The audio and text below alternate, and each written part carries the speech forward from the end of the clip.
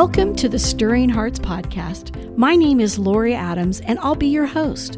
I'm a wife, mom, and Mima to 4 little angels. You know, in all the years that I've been in ministry, ministering to women has truly been my passion. The Lord has given me a heart to inspire, encourage, and impact women just like you. The Stirring Hearts Podcast is designed to stir up your heart into a deeper, more intimate relationship with Jesus. Jesus, the lover of your soul, not to stir your emotions, but to stir the Spirit of God that dwells inside you. And by doing so, we will learn to live out the greatest commandment given to us by Jesus, to love the Lord your God with all your heart, soul, mind, and strength. My prayer is that your hunger for Jesus will go stronger every time you listen to this podcast. So join me today, sisters, as we stir our hearts for personal revival.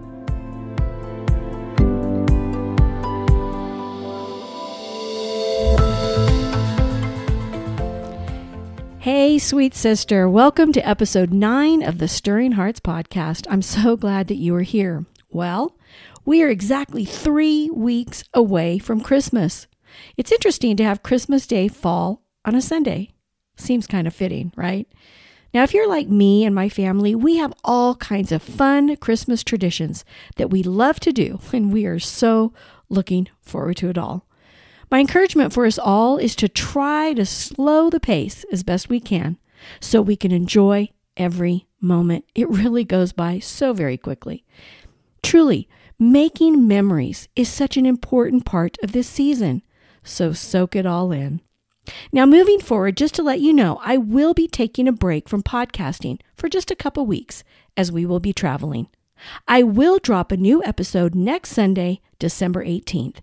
It will be the last one for 2022.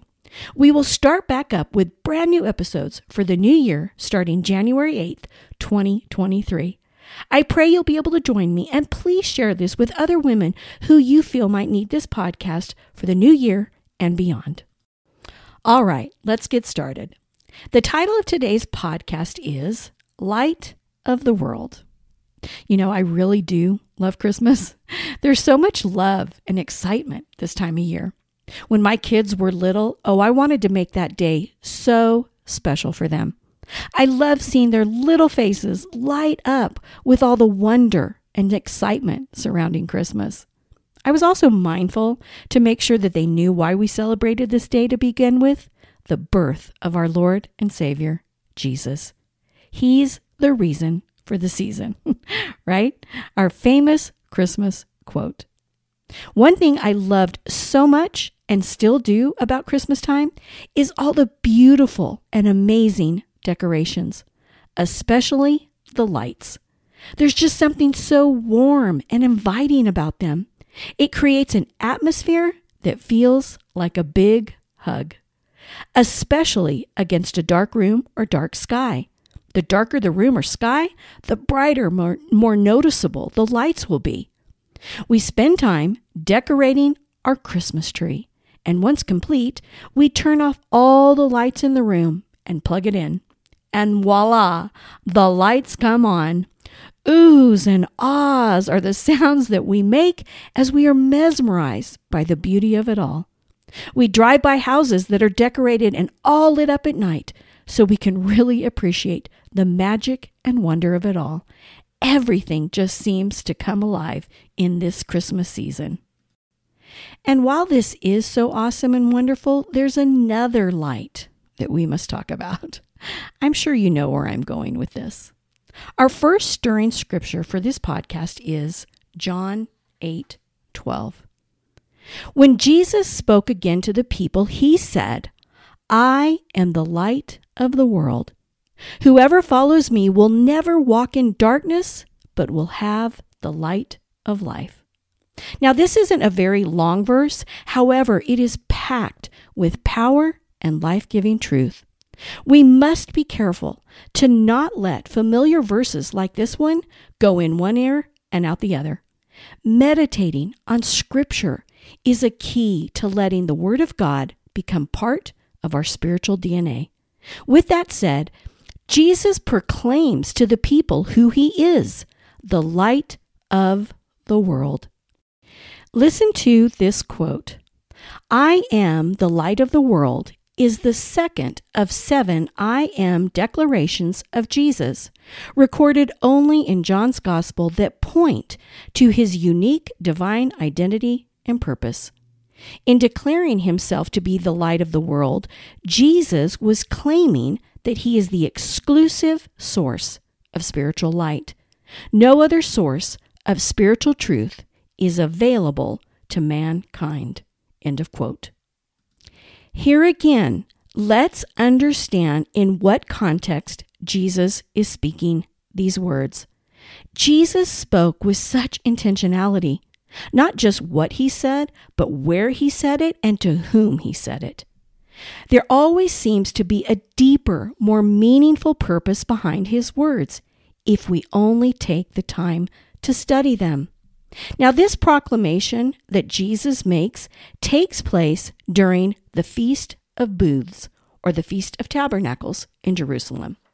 This was one of the 3 festivals that Jewish men were required to attend every single year. On the first day of the feast, 3 75-foot-high candlesticks were erected in the temple, in the Court of Women, where the treasury was located. The Court of Women was a place where all worshipers, both men and women alike, could enter and experience the joy of the feast around the great candlesticks. You see, light itself was a powerful metaphor in Hebrew thinking. So this statement of him being the light of the world would have great meaning to the people he was speaking to. Light for the Jewish person was the ultimate ideal, a representation of salvation, knowledge, and goodness. For Jesus to claim to be the light of the world was no small thing to them. In fact, here again, he is claiming to be equal with God. He identifies himself as the single, solitary source of light. Now, here's an extra nugget of gold. I'm not even going to charge you for it. But in all seriousness, listen to this. As part of this festival, lamps would be lit using wicks made from priestly garments. Think about that for a moment. They would take the priestly garments and make wicks out of them. Do you see the significance of Jesus making this "I am the light of the world" statement? Sister, who is our high priest? Jesus. We cannot miss the significance of the metaphors Jesus uses regularly in the Gospels to describe himself. As we study our Bible, which, if you think about it, sister, really is a treasure map. It's filled with amazing and priceless treasure for us to discover as we keep digging deeper and deeper. There is no end to its life-giving and rich truth. Now, what do we know about light? Let's talk about it in 2 ways: physical light and spiritual light. Physical light is necessary for physical life. Without light, things die. The earth would certainly change very rapidly if there was no longer any sunlight. Light also exposes things. The function of life is to reveal things as they really are. In the same way, spiritual light is necessary for spiritual life. It exposes things as they really are in our hearts. Without this light, Jesus, our spiritual life dies. You see, the true believer will always tend towards spiritual things. Their life will move intentionally towards repentance, obedience, surrender, prayer, faith, the Word of God, and so on. We see the light of Jesus in their life. Ephesians 5:8. For once you were full of darkness, but now you have the light from the Lord. So live as people of light. Now, what about darkness do we know? What is natural darkness? Darkness is present in the absence of light. But more importantly, what is spiritual darkness? Spiritual darkness is the state of a person who is living apart from God. It means not having fellowship with God through a relationship with Jesus Christ. It's the absence of eternal life. Its darkness is referring to death, spiritually speaking. 1 John 1, 5 through 6. This is the message we heard from Jesus and now declare to you. God is light, and there is no darkness in him at all. So we are lying if we say we have fellowship with God, but go on living in spiritual darkness. We are not practicing the truth. Now, we identified what spiritual darkness is. It's living a life apart from God. Spiritual darkness, however, can be very deceiving. We might not see it, and it's truly hard to understand. But the presence of Jesus and his teachings have a way of exposing what's really going on in a person's heart. When we want to see something, we take a candle or turn a light on in a room to dispel the darkness. Likewise, the light of Jesus Christ must be taken into the darkness of sin, expose it for what it is. Sin that engulfs the hearts and lives of those who are not true disciples of Jesus. Listen, the way in which we have this light consistently is that we follow him, Jesus. We have a lifestyle of repentance. We obey him, and we have a relationship and fellowship with him every single day. And most importantly, we bend our knees and humble our hearts as we cry out for him to be Lord in every area of our lives. If we do not adhere to these things, we will not have this light, this truth, this eternal life, which is found only in Jesus.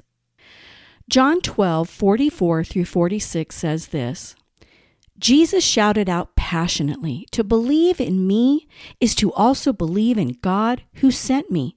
For when you look at me, you are looking and seeing the one who sent me. I have come as a light to shine in this dark world so that all who trust in me will no longer wander in darkness." The pulpit commentary says this, light and life are words which have a strange connection everywhere. Even in the natural world, there must be light if there would be life. And if you take away light out of life, it is a poor thing to live. And so it is in a man's inner and truer being. There is no light without life, and there is no life without light. And the one fountain from which both are eternally flowing on together is the Lord Jesus Christ. So what about us? Those of us who are true followers, true disciples of Jesus Christ. What does his proclamation, "I am the light of the world," mean for each one of us? Matthew 5, 14 through 16 says this, "Your lives light up the world. Let others see your light from a distance. For how can you hide a city that stands on a hilltop? And who would light a lamp and then hide it in an obscure place? Instead, it's placed where everyone in the house can benefit from its light." Verse 16. "So don't hide your light. Let it shine brightly before others, so that the commendable things you do will shine as light upon them, and then they will give their praise to your Father in heaven." These verses tell us that we are light as well. We're not supposed to hide our light. We're to let it shine like a city on a hill for everyone to see. We should let the light of our new life found in Christ shine steadily in the darkness of this world, so that all who see us will catch a glimpse of Christ reflected in our lives. And as we do this, our Heavenly Father will receive all the praise and honor he is so worthy of. But whose light are we shining? Where does it come from? Is it our own light, our good works, the things we do and say. No, it's not about us. Let me explain it this way. What is a shadow? Well, a shadow is cast when an object blocks the light source. Let me tell you a story about something that happened to me in April of 2015. It was something so significant that I wrote about it in one of my journals. Mike, my husband, and I had gone up to a park. It's just a few blocks from our home. We would go to this park very early in the morning, as it had a path around its perimeter to walk on. Now, let me preface this with saying that at this time, he and I had just come out of a few years of very painful and difficult situations and circumstances. We were now on the other side of all of that. As Mike walked ahead of me, as he walked at a much faster pace than I did, I put on my earbuds and began listening to worship music. As I made my way around the path, the sun wasn't quite up, but the clouds were amazing, bursting with beautiful colors that only God could paint. Suddenly, in that moment, I was flooded, remembering the amazing journey the Lord had taken us both on over the last few years. I was remembering not only the difficulties, but the goodness and faithfulness of God, the miraculous work He had done in both of us, not only in each of us individually, but in our marriage. I want to read to you a portion of my journal that I believe ties directly into what we're talking about today. Here's a portion of what I wrote. So with all this going on in my mind, I'm overcome with emotion. It was all I could do to not break out in full-blown worship right there in the middle of the park. I came around the corner and the sun was coming up. It was shining right on my face. The warmth felt amazing. The presence of God was palatable. I lifted my head to let the warmth sink in. Here's where it got crazy for me. The Lord gave me a word today, and I will never forget it as long as I live. I came around the corner, and now the sun was behind me, and I felt the Holy Spirit say, "Stop and look at your shadow." And so I did. My shadow was big and tall, and I heard the Holy Spirit say, "While you might look big and tall and your message be big, always remember who's behind you to make it look that way." What? I was so overcome. To whatever capacity that God uses me, I will always know that God goes before me and is always behind me. I press into the warmth of God before me and let His light shine behind me to bring Him all the glory. Oh, sister, I remember this day like it was yesterday. So to develop this even further, I Googled, why does the shadow look bigger than the object? This is what it said, and it is a key and powerful point. The shadow is bigger than the object only when the object is near to the source of light. Do you hear that? The closer we are to the source of light, the bigger our shadow will be. And who is our source of light? Jesus. Sister, I want you to think of your shadow as your faith, your testimony, and message. Yes, we are to share our testimony. We are to proclaim the gospel of the good news, the faithfulness and goodness of our Heavenly Father in our lives. We are to live a life worthy of Christ. We are to point people to Jesus. We are to be people who radiate the light of God's love and truth into the lives of those with whom we come in contact with, even if they reject us. But we must never, ever forget the source of the light we carry within us. All that we do and how we live should reflect the glory of the Lord Jesus for a special purpose, so that our Heavenly Father may be glorified through our lives. The Lord, in His sovereignty, has chosen you and me to be beacons of that miraculous light. In the power of the Holy Spirit, we should seek to do good. We should endeavor to be gentle, tender-hearted, gracious, and kind. We are entrusted to serve and love one another, forgiving one another while reflecting the beautiful character of Jesus in all that we do and say, because He is the Son of light. He is the giver of light.